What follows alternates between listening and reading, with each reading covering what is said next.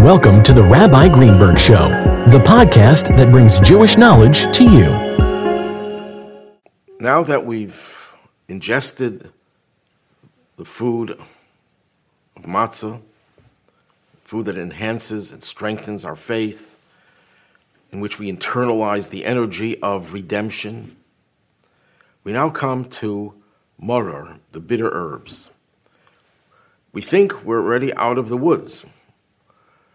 We've already not only spoken about the Exodus, experienced it while we were saying those words, and we even internalized it by eating the matzah, the symbol of redemption.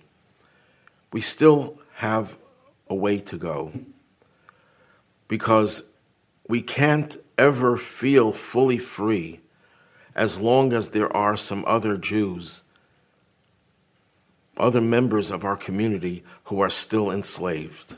And when I say enslaved, I don't mean physically enslaved, but morally, spiritually, intellectually.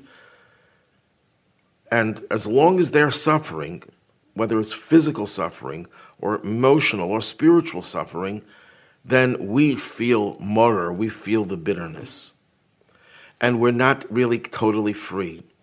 In order for us to be free, we have to empathize with those who are not free, for those for whom life is still bitter. So we eat the maror, the bitter herbs, in order to experience that bitterness, that empathy that we have to feel for others.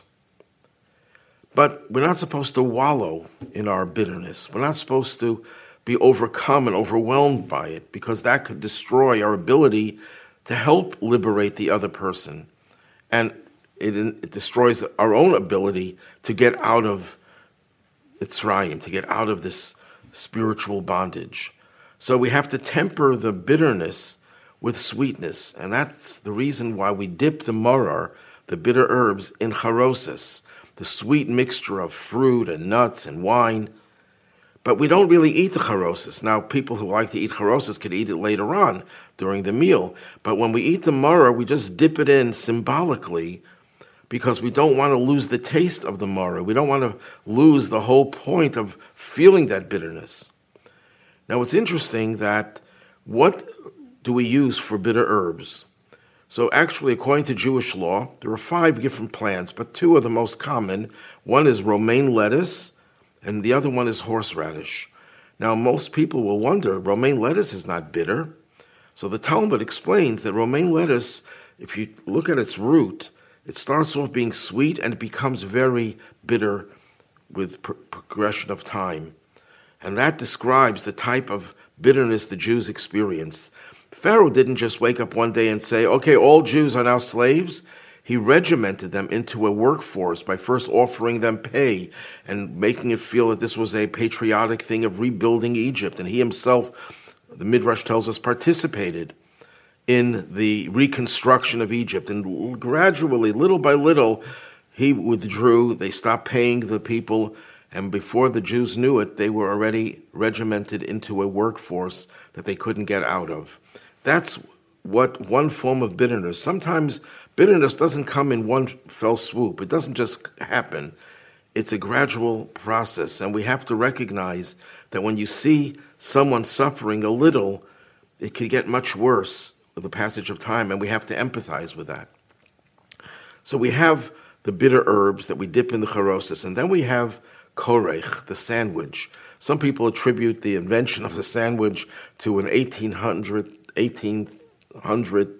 British aristocrat, but the truth is it goes back all the way to the days of the Second Temple, the great sage Hillel, who lived over 2,000 years ago, that his way of observing the Seder was to take the matzah and to make a sandwich out of it with lamb from the Paschal offering and the bitter herbs and eat it all together. And we actually say the words, this is what Hillel did. He would wrap all these things together and eat it together.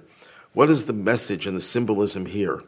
The symbolism of the sandwich is that somehow we're able to mix the symbol of liberation. The lamb, Paschal lamb, was liberation.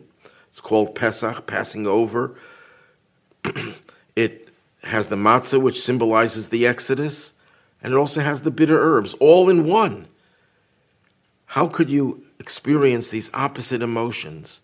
And the answer is, when you are limited, when you are bound to a certain mold, a certain form, you can't really change. You're either in this form or in the other form. You can't be in two forms that are antithetical to one another at the same time. That's when you're bound by those forms. That's when you're in exile. But when you're liberated, when you reach a spiritual force of liberation, the two different emotions, the joy, the celebration at the Exodus, and the feeling of bitterness at the pain and suffering that there are people who go through, that we've gone through, we can experience both of those emotions simultaneously. That's the sign that we're really out of exile, that we're able to rejoice and we're able to commiserate. We're able to celebrate and we're able to empathize. That's the sign of true redemption.